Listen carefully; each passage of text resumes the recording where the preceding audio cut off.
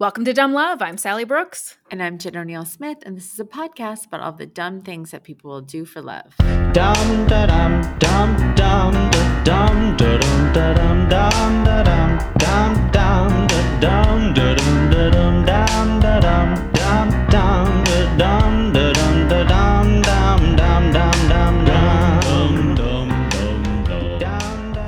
dum dum. So welcome to episode 111. I love a number like that. I do too. I was like, do I say 111? And then I was like, no, let's just say them all. One. Nice. How Hello, you doing? Sally. I'm good. There's construction happening outside of my window. Nothing I can do about it. Started right as we started recording. Of course. Isn't it always the way? After I went and got myself one of these little like pod bubble things to record in so that my sound was better. My sound has been terrible lately, guys. I know, I'm aware of it, and I'm sorry. But I got one of these little like insulated little cubby holes. Yeah. And I'm in it. It's like your own trapper keeper for podcasting. I'm inside my own. Remember at school when you were in elementary school and they would make you like put the books up so that you were partitioned off from the other students? Yeah, so no cheating. I was living my best life when I was in a partition. You and me both. Oh man, loved it.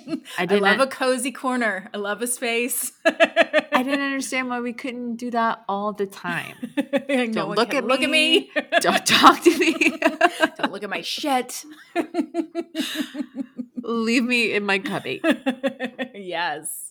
But yeah, I went through all this trouble to have better sound, and then right as we were starting to record, there's beeping. They just start blowing there's whistles. Screeching. There's whistles. There's a parade going past your door. Who knows what's happening? There's a high school band, marching band. There's a guy on stilts. Yeah. What's happening outside? Jugglers, fire breathers. It's a mermaid. A dog parade. So, Jen, I think we need to talk about the curse of the pod. Striking again. You guys, I was way too brazen last week when I talked about celebrating my niece's 16th birthday with her. And I even went so far as to say what I got her for her birthday, because I will surely have given her a present before then. And we were on our way to Sophia's birthday party when my daughter vomited. And then sirens went off and we were like, COVID! So we and he ran around in circles like crazy people. Yes. We stopped the car. Ran around the car 5 times. COVID! And then we spent the whole day trying to find COVID tests, which were nowhere to be found. And thank God my friend Danielle is such an angel, and she was able to find the last 4 packages. There's 2 per. Yeah. But she found the last 4 packages of at-home COVID tests across the street from her to CVS and got them for us. And we all tested negative. Everybody's negative. She never we went home. We didn't go to the party, obviously, for safety reasons. First, we spread it to everybody else. She never had a fever, and then I kept her home from school just to be safe. She tested negative 2 times. She never had a fever, was running around my house all day long like a little maniac. Her brother too, because I kept him home to be safe too. And then they ended up going to school on Tuesday when I knew they weren't sick. But so no COVID, but she did have a little bit of a sniffle, and I think that I caught her sniffle. You can't go out with a sniffle, Jen. I know. I got a sniffle, and now I'm like, shit, I got to get in this cubby hole until I know what's going on.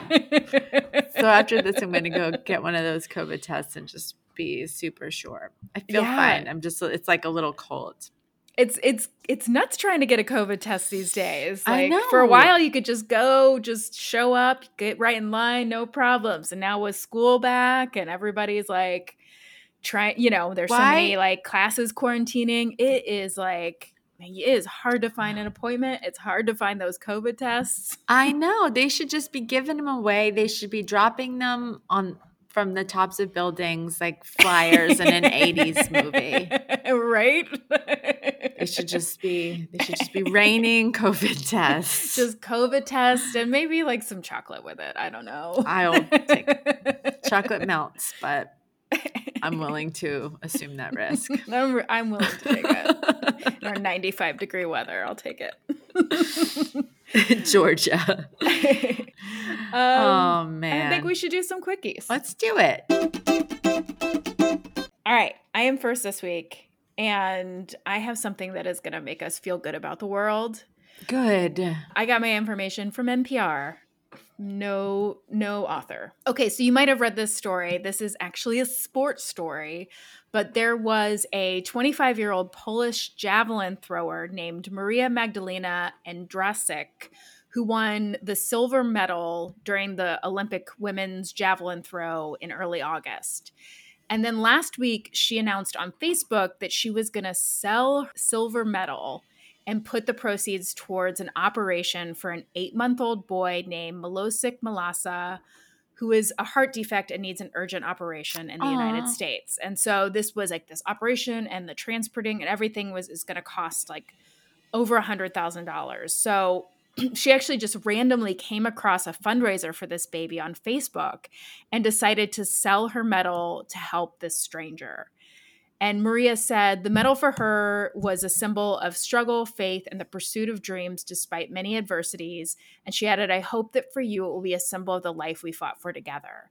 Her medal was actually it was incredibly hard fought. She had actually missed winning a medal in the 2016 Rio de Janeiro Olympics by only 2 centimeters. So she's like a javelin thrower, so she missed by 2 centimeters. And then after Rio, she dealt with shoulder injury and an Achilles injury. And then she learned that she had been having headaches and like nasal problems. And it turned out it was bone cancer. Oh, no. Yeah. And so she ended up having surgery and she made a total recovery. She started training again just 3 weeks after surgery for the Tokyo Olympics. And she ended up winning the silver medal there.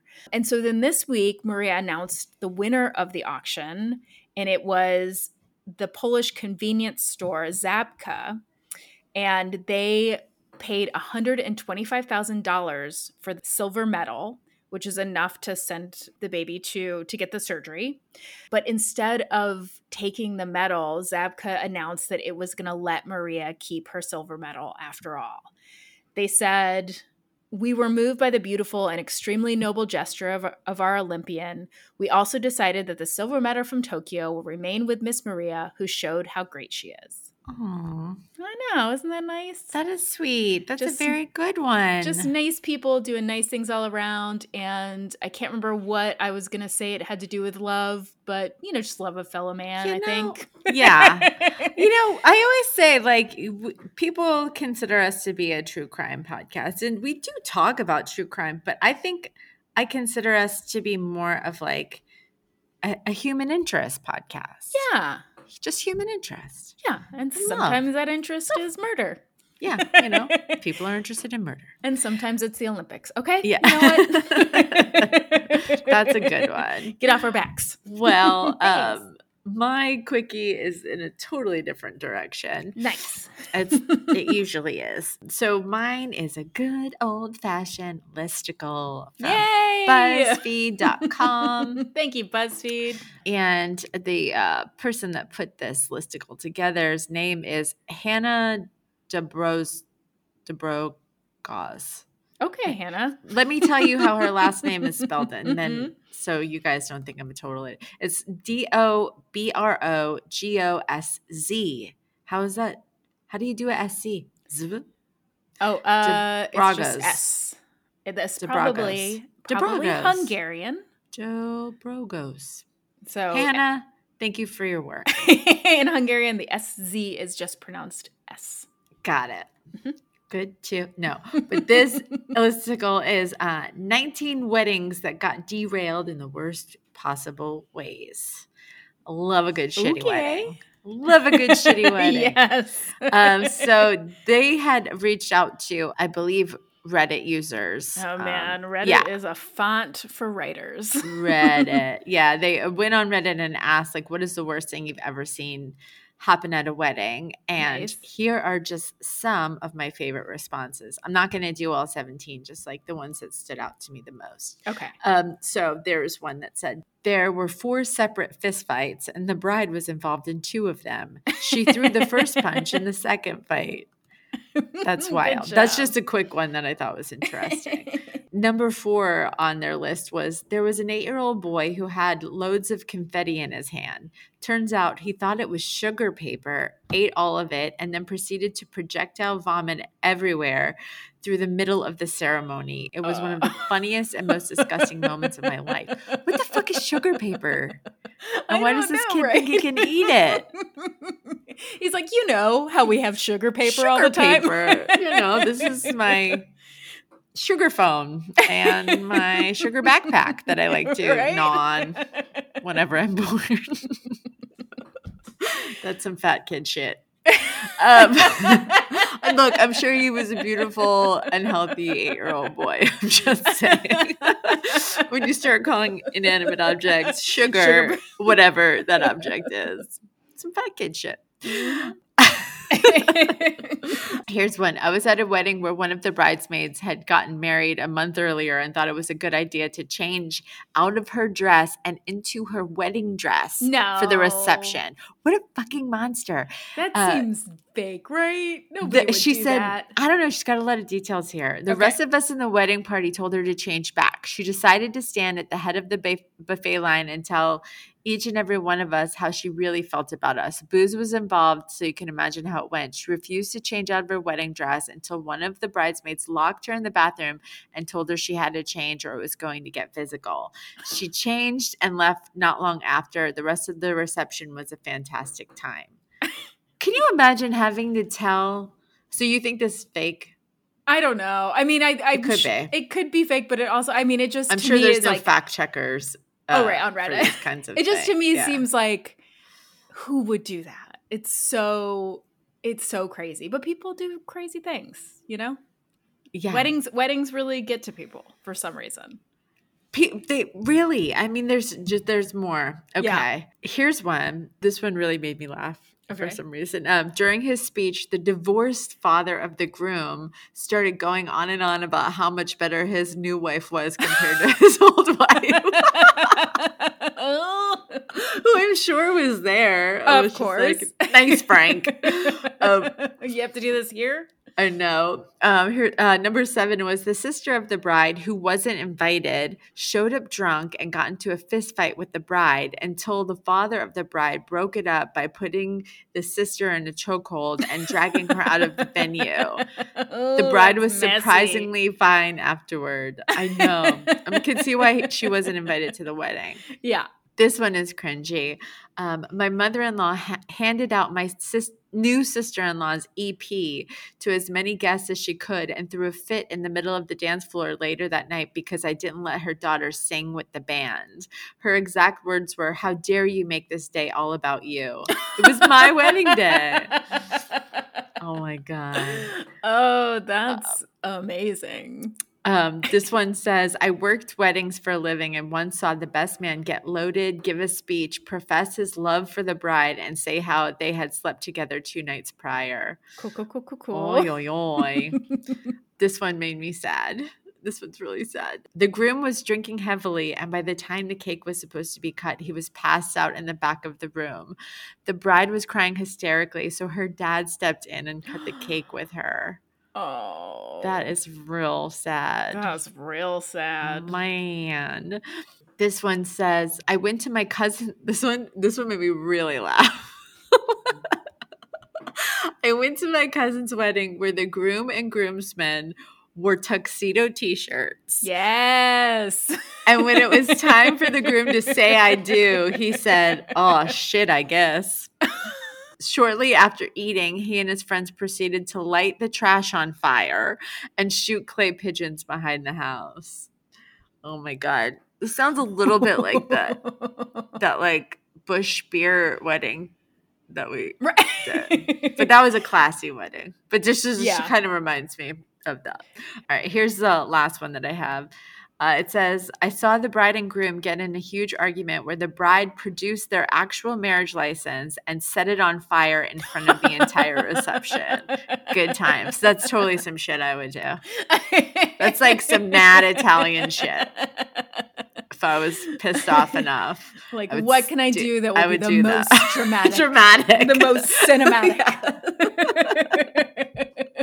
What can I burn? I like how this bride rolls. Those are my quickies. Oh, man, I can never get enough, you know? I'm a listicle. Yeah, Jen, if we ever do like a spin-off podcast, I think we should just do listicles. I agree. Hey, listen, if you guys want us to shift over to being more listicle based, send us a message. We will gladly oblige. I mean, we could be sponsored by BuzzFeed. I don't care. Yeah. You're onto something. Yeah. You are onto something. Okay, stay tuned. Hey, Jen. Hey, Sally. Are you ready for a wild story? I am. I'm always ready for a wild story. I got my information from the Washington Post, a really amazing article by Monica Hesse, the New York Post by Stephanie Cohen, a series of articles on WTKR.com by Becca Mitchell and Todd Crowillo, and from the Chicago Tribune by Julie Klein. On November 12, 2012, Deborah Clark made a 911 call to report a fire in an abandoned house that was in the field across from her home. She lived in Accomack County, which is a very small, a very rural part of the Eastern Shore in Virginia, which is like a peninsula between the Chesapeake Bay and the Atlantic Ocean. So it was originally like a farming community and had once been more populated, but by 2012, there were only about 33,000 permanent residents in the county. Accomack was actually once one of the country's richest rural communities. It was like there was potato production, there were railroads and tourism, because it's right on the ocean and it's on the bay. So it's very pretty, but once potato prices fell and then, you know, railways were like replaced by trucking, and then there was a rise of big box stores, the region just lost a ton of jobs and residents to bigger cities. Oh. So soon after Deborah placed the 911 call, she heard sirens coming from the Eastern Shore Fire Station. And at this point, I'm going to read a little bit from the article in the Washington Post by Monica Hesse, because I think it's really like, it was very, very dramatically written. But she also, Monica Hesse, would later go on, she wrote a book about this story. In the coming weeks, she would get used to the sirens. Everybody would. They would sound just after bedtime or just before, twice a night or once a week from Parksley, Tasley, Melfa, Bloxham. The county vibrated with fire engines groaning over gravel driveways. The county vibrated with suspicion. The county went about its business. The county burned down. People assumed the culprit must be someone who lived among them, and people would be right. It would be a love story. Deborah Clark's fire was the first fire in Accomack County. In the span of 5 months, there would be 76 more. Just 3 hours after Deborah Clark called 911, at 1 a.m., Helen Hasty called 911 to report some abandoned outbuildings on fire on her farm. She told the operator, they're not insured, they're vacant. They're just old shacks that have been there for 100 years. 8 minutes later, another call came in. There was a brush fire in a ditch on the edge of some woods.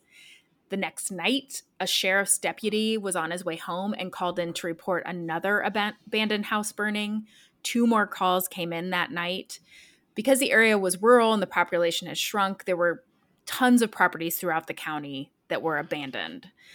And the Accomack County Sheriff's Office doesn't have its own fire investigators, so to investigate these fires, the Virginia State Police sent down special agents to examine these properties. The agents determined that all 6 of these fires in those first 2 nights had been intentionally set. And yet no one had seen or heard anything, which makes sense because the county is basically like has one main road that runs down the middle of it, which is called Route 13. And then all of the roads off of it are just these kind of quiet county roads. And apparently after 8 p.m., there's hardly any traffic on any of these side roads. So there's no one out and about to see anyone coming and going. And these are like really, you know, sparsely populated area. So there's really no neighbors in close proximity to notice someone strange driving around. So in the month of November, there were 22 fires set, all in abandoned buildings.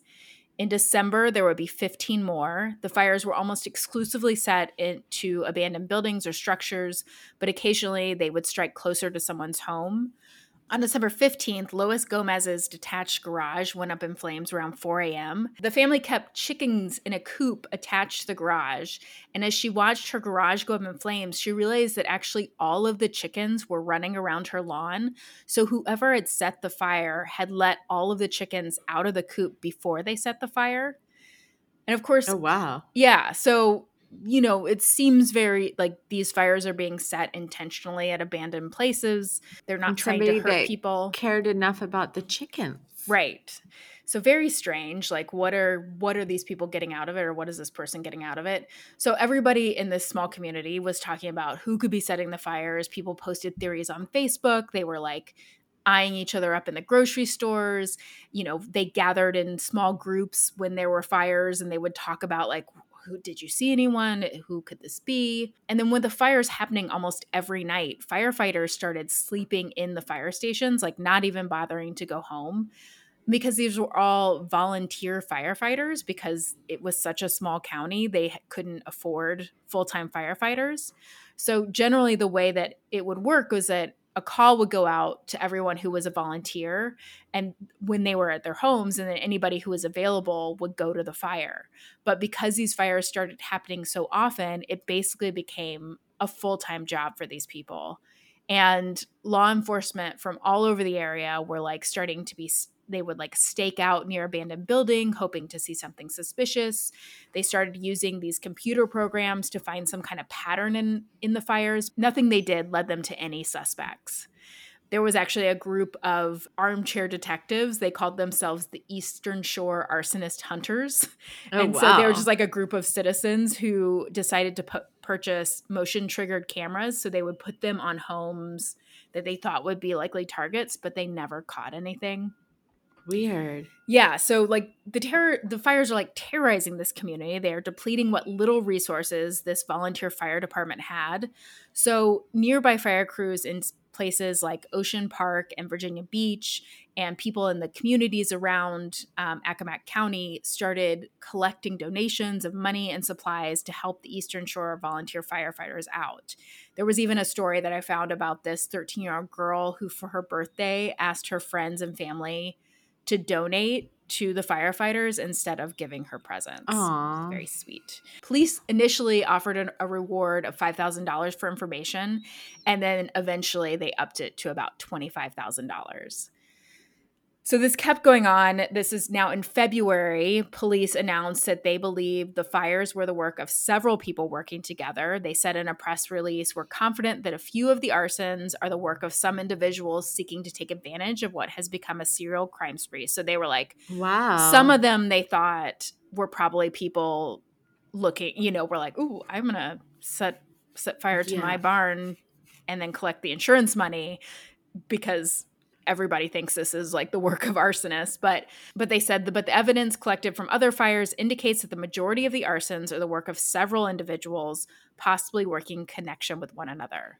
Oh, wow. So at this point, they're burning all sorts of things: houses, shacks, cabins, billboards, piles of tires. There was nothing that pointed to insurance fraud. Most of these places weren't even insured. There was an airplane hangar that burned, a storage building, a church, a commercial garage, and then there was also this closed motel called Whispering Pines, which was at one point was like a fancy resort in the area, but had since been abandoned. So all of these places burned. In February, 3 months into the arsons, there was a rare fire at an occupied house. It was owned by a man named J.D. Shreves. He was a single father who worked for a tree pruning company. And J.D. had left his house for about 25 minutes to drop his 2 young daughters off at his mother's for a visit. And when he came back, he thought he had smelled something burning, but he walked all around and couldn't find anything.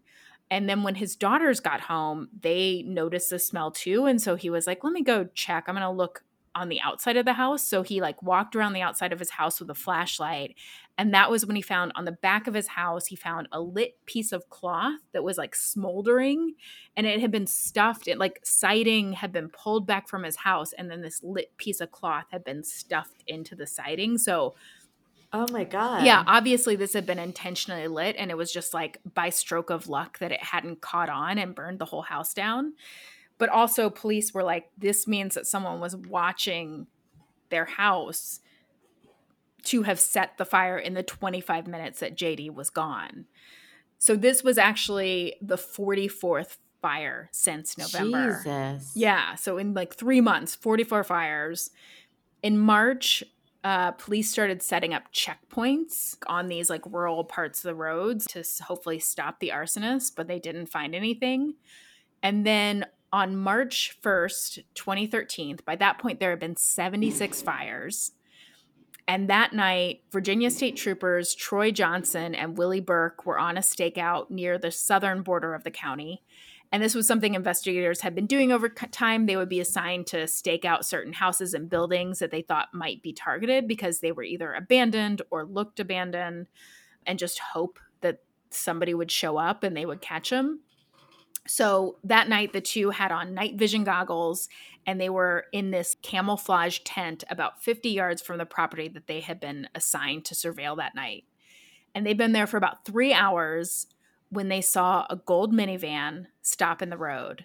A passenger leapt out and ran at a dead sprint towards the back of the house. And then the officers saw sparks. Finally, the fire started, and then they saw the figure run back towards the road. The two officers chased after the guy, but then the minivan reappeared. The person got into the passenger's side, and the van drove off.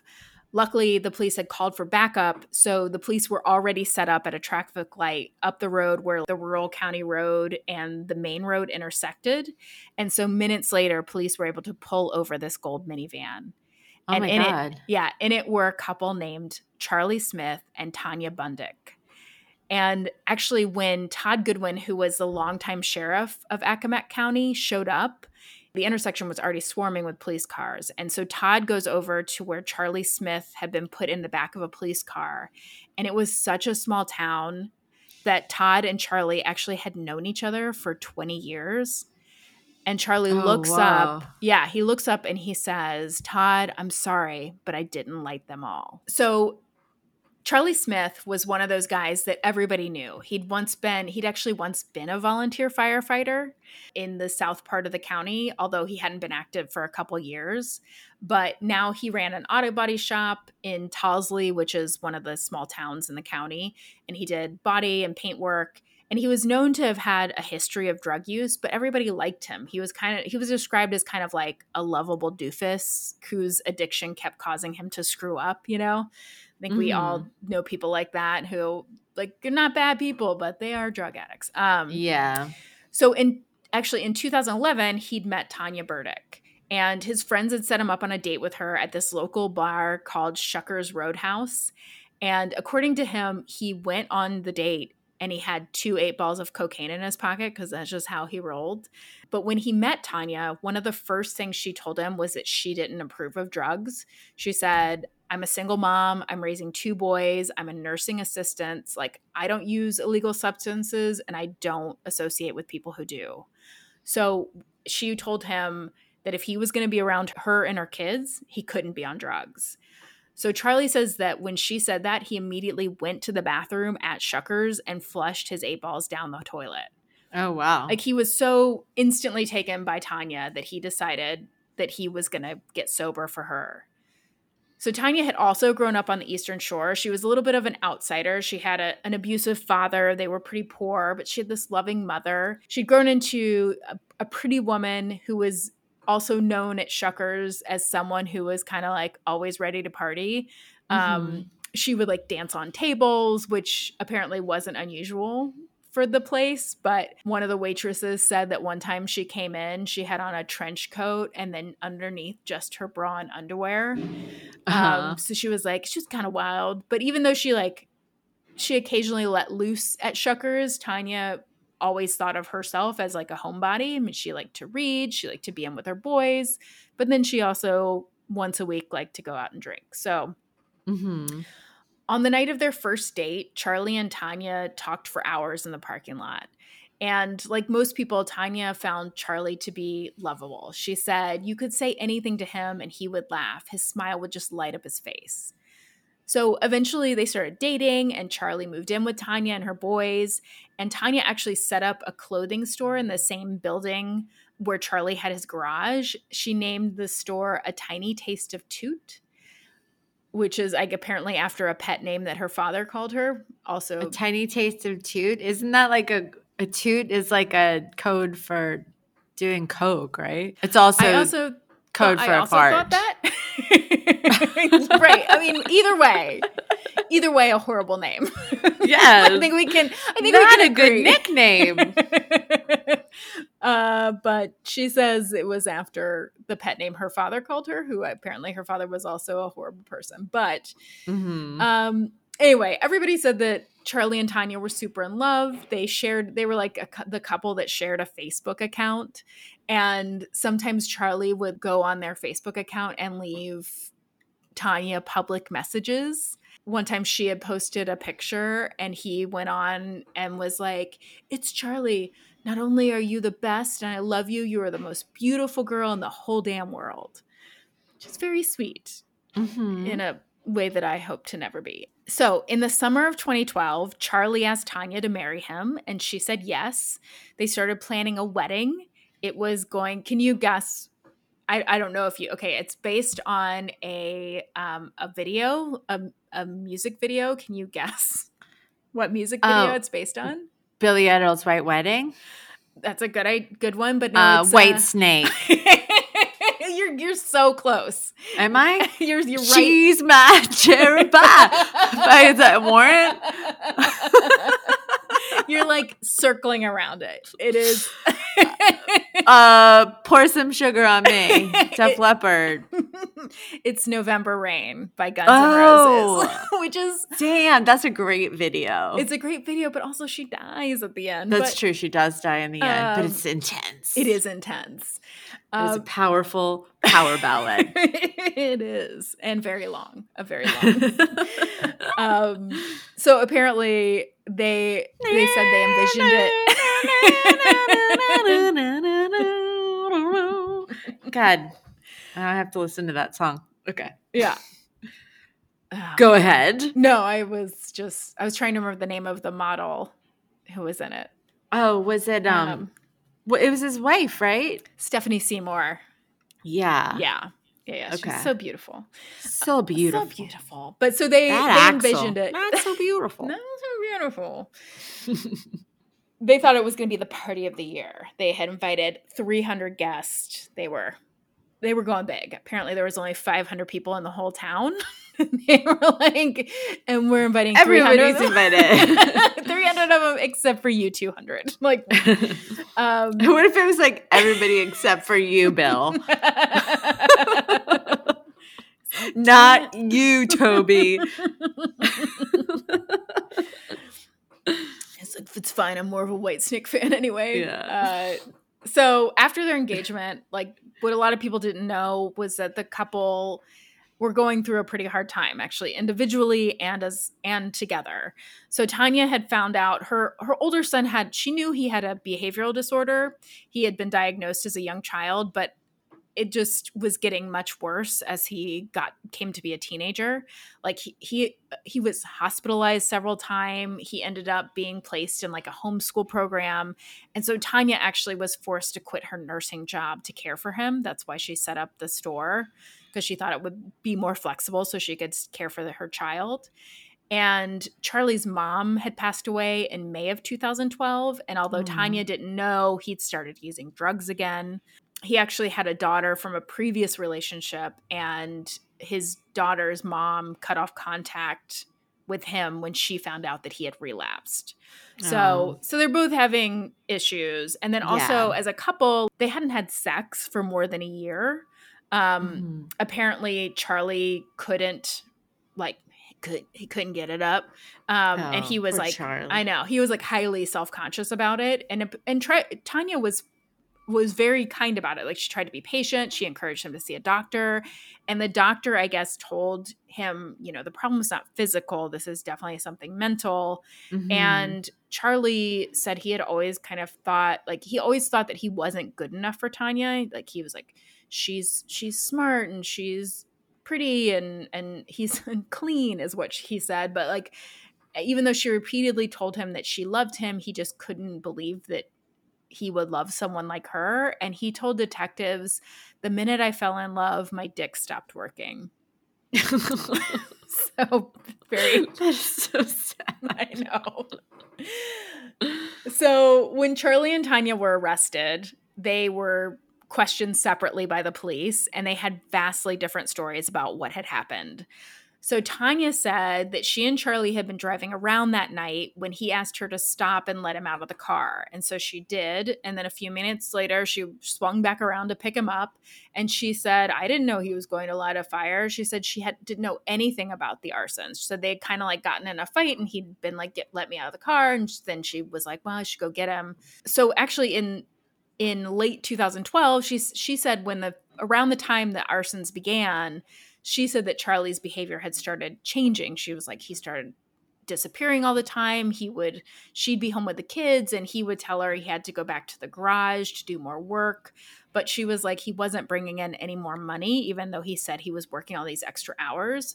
And so she had worried that he was cheating on her, although he denied it when she asked him about it. So that's what she says. She was like, I didn't know anything about the arsons, but yes, he was gone a whole lot. And then Charlie, on the other hand, immediately confessed to his involvement. But at first, he tried to leave Tanya out of it. He actually wouldn't say when they were like, why did you set these fires? He was like, I'm not saying anything about that. And he would like ask to see Tanya. And then he said, is there any way we can get her out of this? So eventually he told police that the entire thing was Tanya's idea. He said that on the first night in November of 2012, the two were out driving around and Tanya said to him, I want you to set that house on fire. He said he was confused, but he wanted to please her. So he said he had gotten out of the car and come back saying he had done it, but he actually hadn't set a fire. And he said that for the first time in months when he told her that he did it, she seemed happy and relaxed. And later she was like, let's go check on that house. He was like, I actually didn't set the fire. I'm sorry. And he said at that point, she said to him, never send a man to do a woman's job. And they went back together. And this time Tanya lit the fire. And Charlie said he hated doing it, but he said, I just couldn't let her down. I mean, her son had basically just torn her to pieces. She don't hit her kids. She don't yell at them. Basically, he was saying like, Tanya was a good person. She didn't have anywhere to like vent her frustration. She was having all these problems with her son and her life, and that setting these fires seemed to soothe her somehow. So like, who is he to say that's the wrong thing to do? Wow. So according to Charlie, Tanya actually was the one who lit the first 14 fires. But then she was nearly spotted by police in December, and Charlie said he couldn't bear the thought of her being caught, but he also knew how much she needed the fires, like how much this was like a compulsion that seemed to like help her. So he told her that he would do it from then on.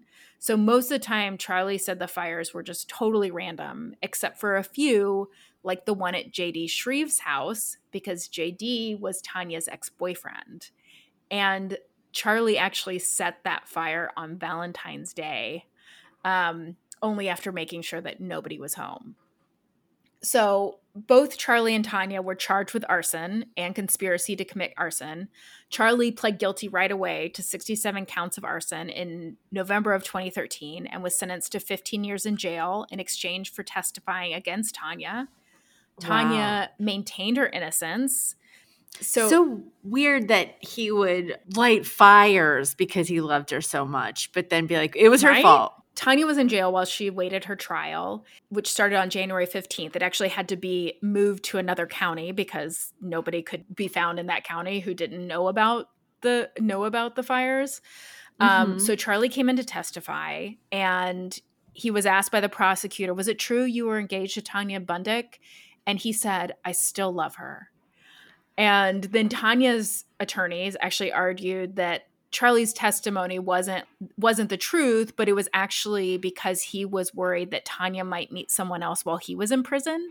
So he wanted her to go to prison too so he could keep her.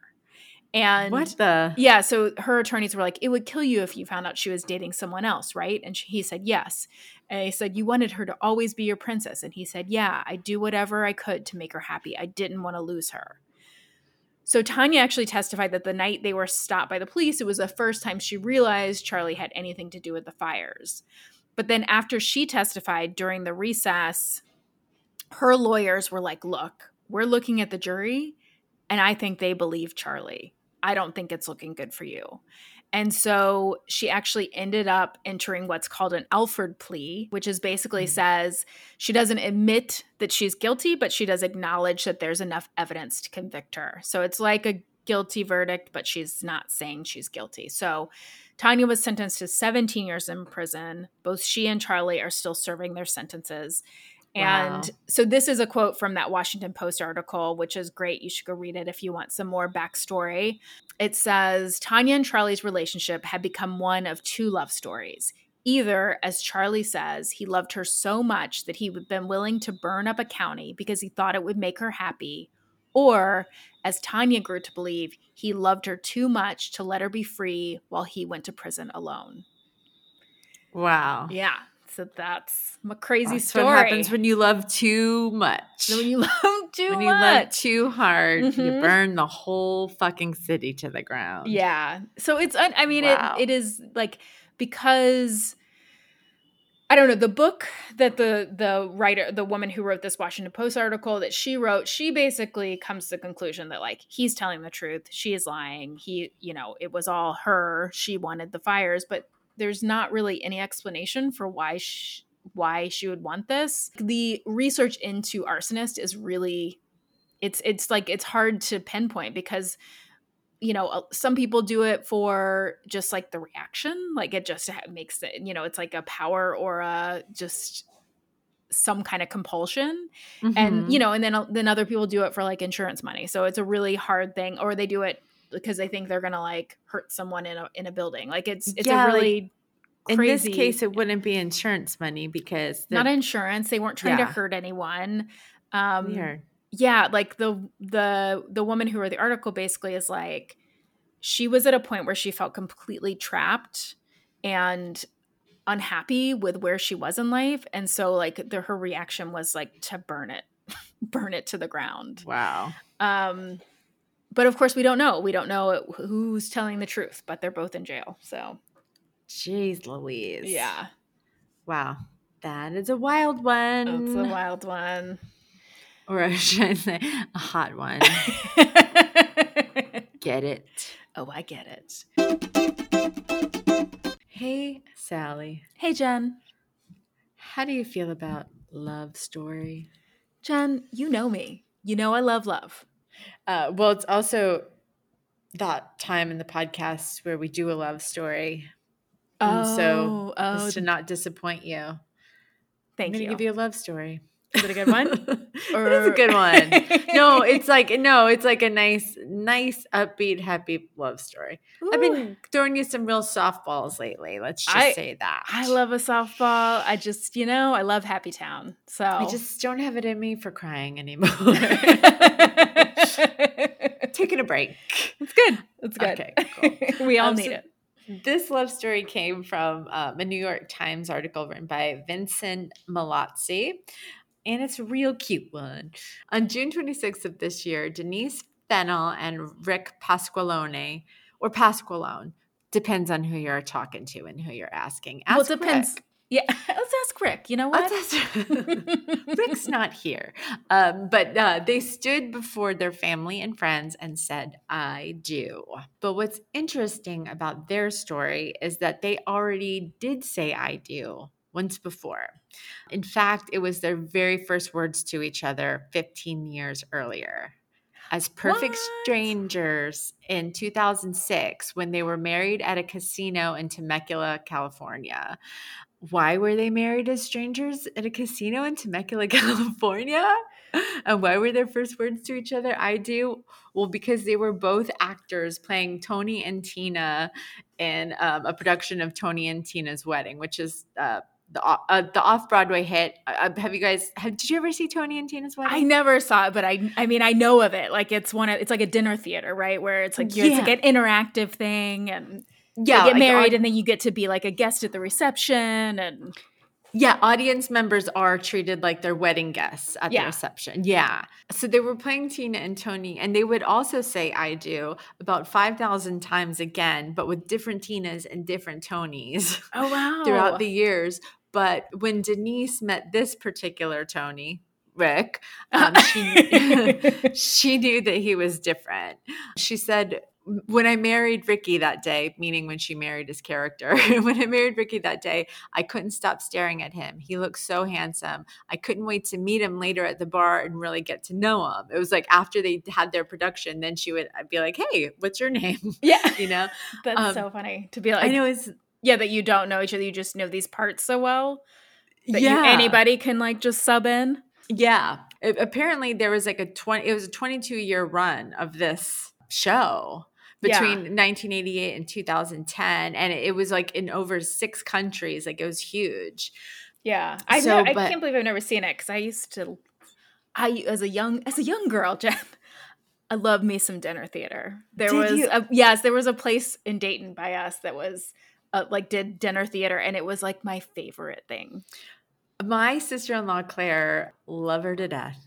She used to always say that she wanted, for Christmases and for her birthday, she always wanted to go to Agatha's murder mystery dinner or whatever. Always wanted to go. And they used to always tell the story about how like Claire always said that that's what she wanted. And then one year her parents gave tickets to Agatha's mystery theater or whatever to Zach, her brother, my husband, and his girlfriend at the time. Not Claire. Yeah.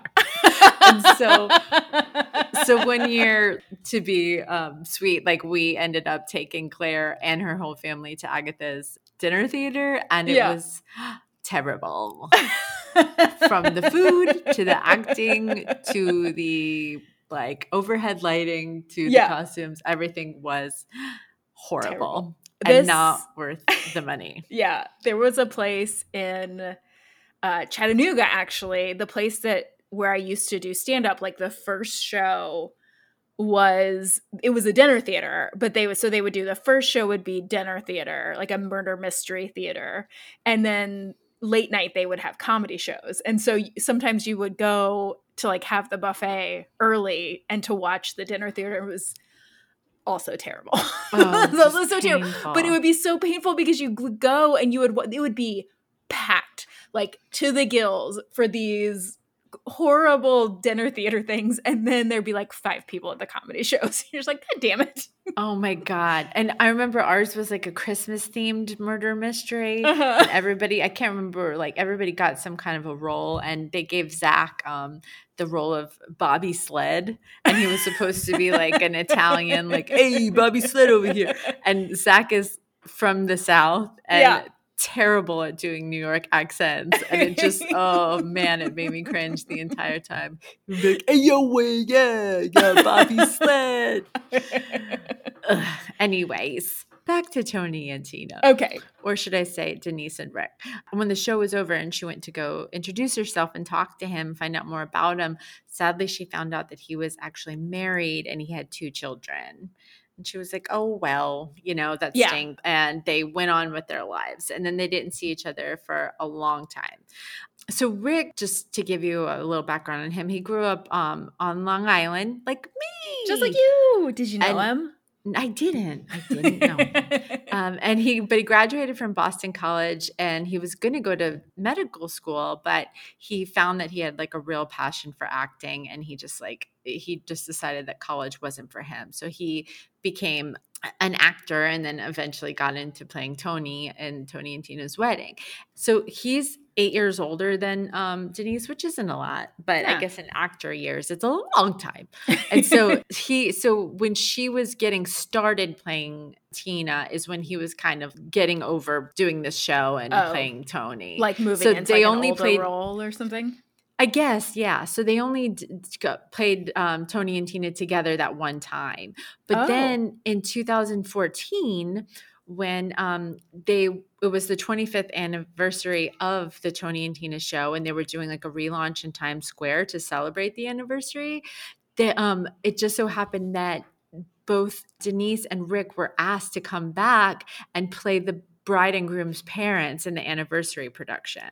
Oh, isn't that crazy? Yeah. So they hadn't seen each other in like pretty much like a decade. And then when they saw each other, like feelings came flooding back. You know, she still thought that he was the most handsome guy she'd ever seen, and they were really attracted to each other. But this time, Rick was divorced and he was single and ready to mingle.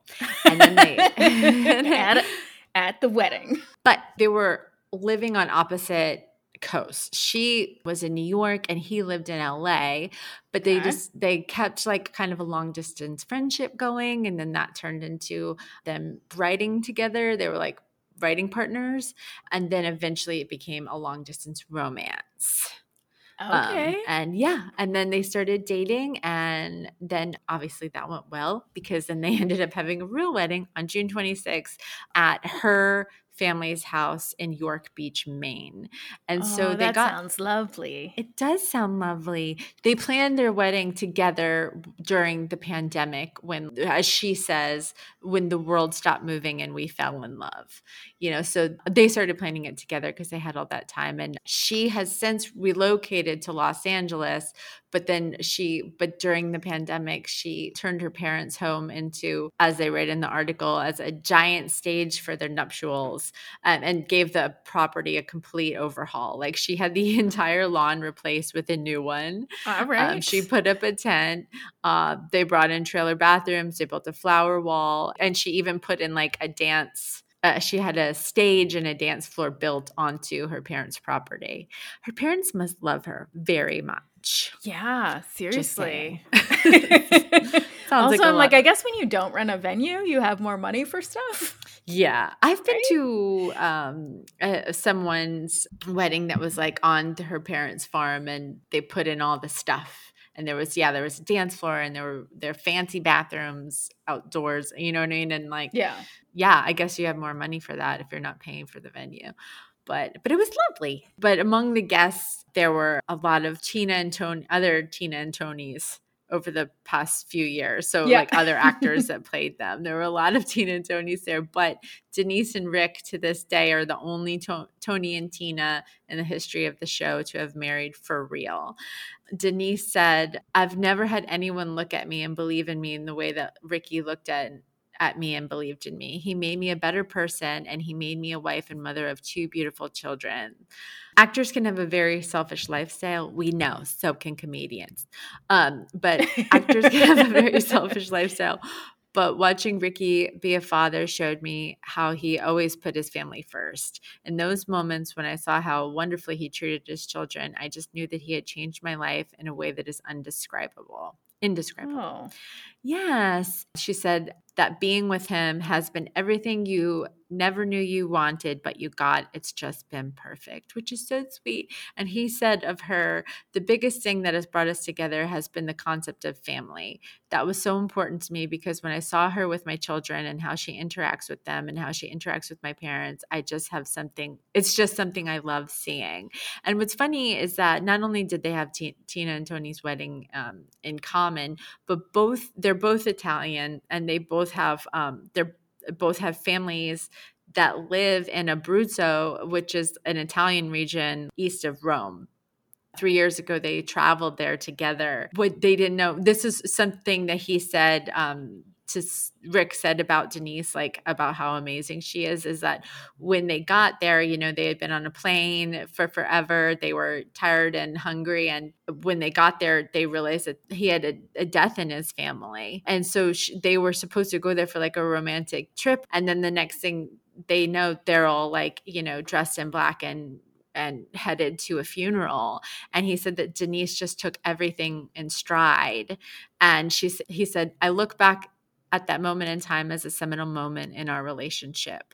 Like, you know, like no matter what, she just supported him and rolled with it. And, you know, it really spoke volumes to him, and they continued to support each other. He stage managed her online show that she has called Late Night Catechism, and she road managed his touring solo show, which is called Channeling the King. So they're just supporting each other. And he said, all I can say is, if you can marry your best friend, I highly recommend it, which is real cute.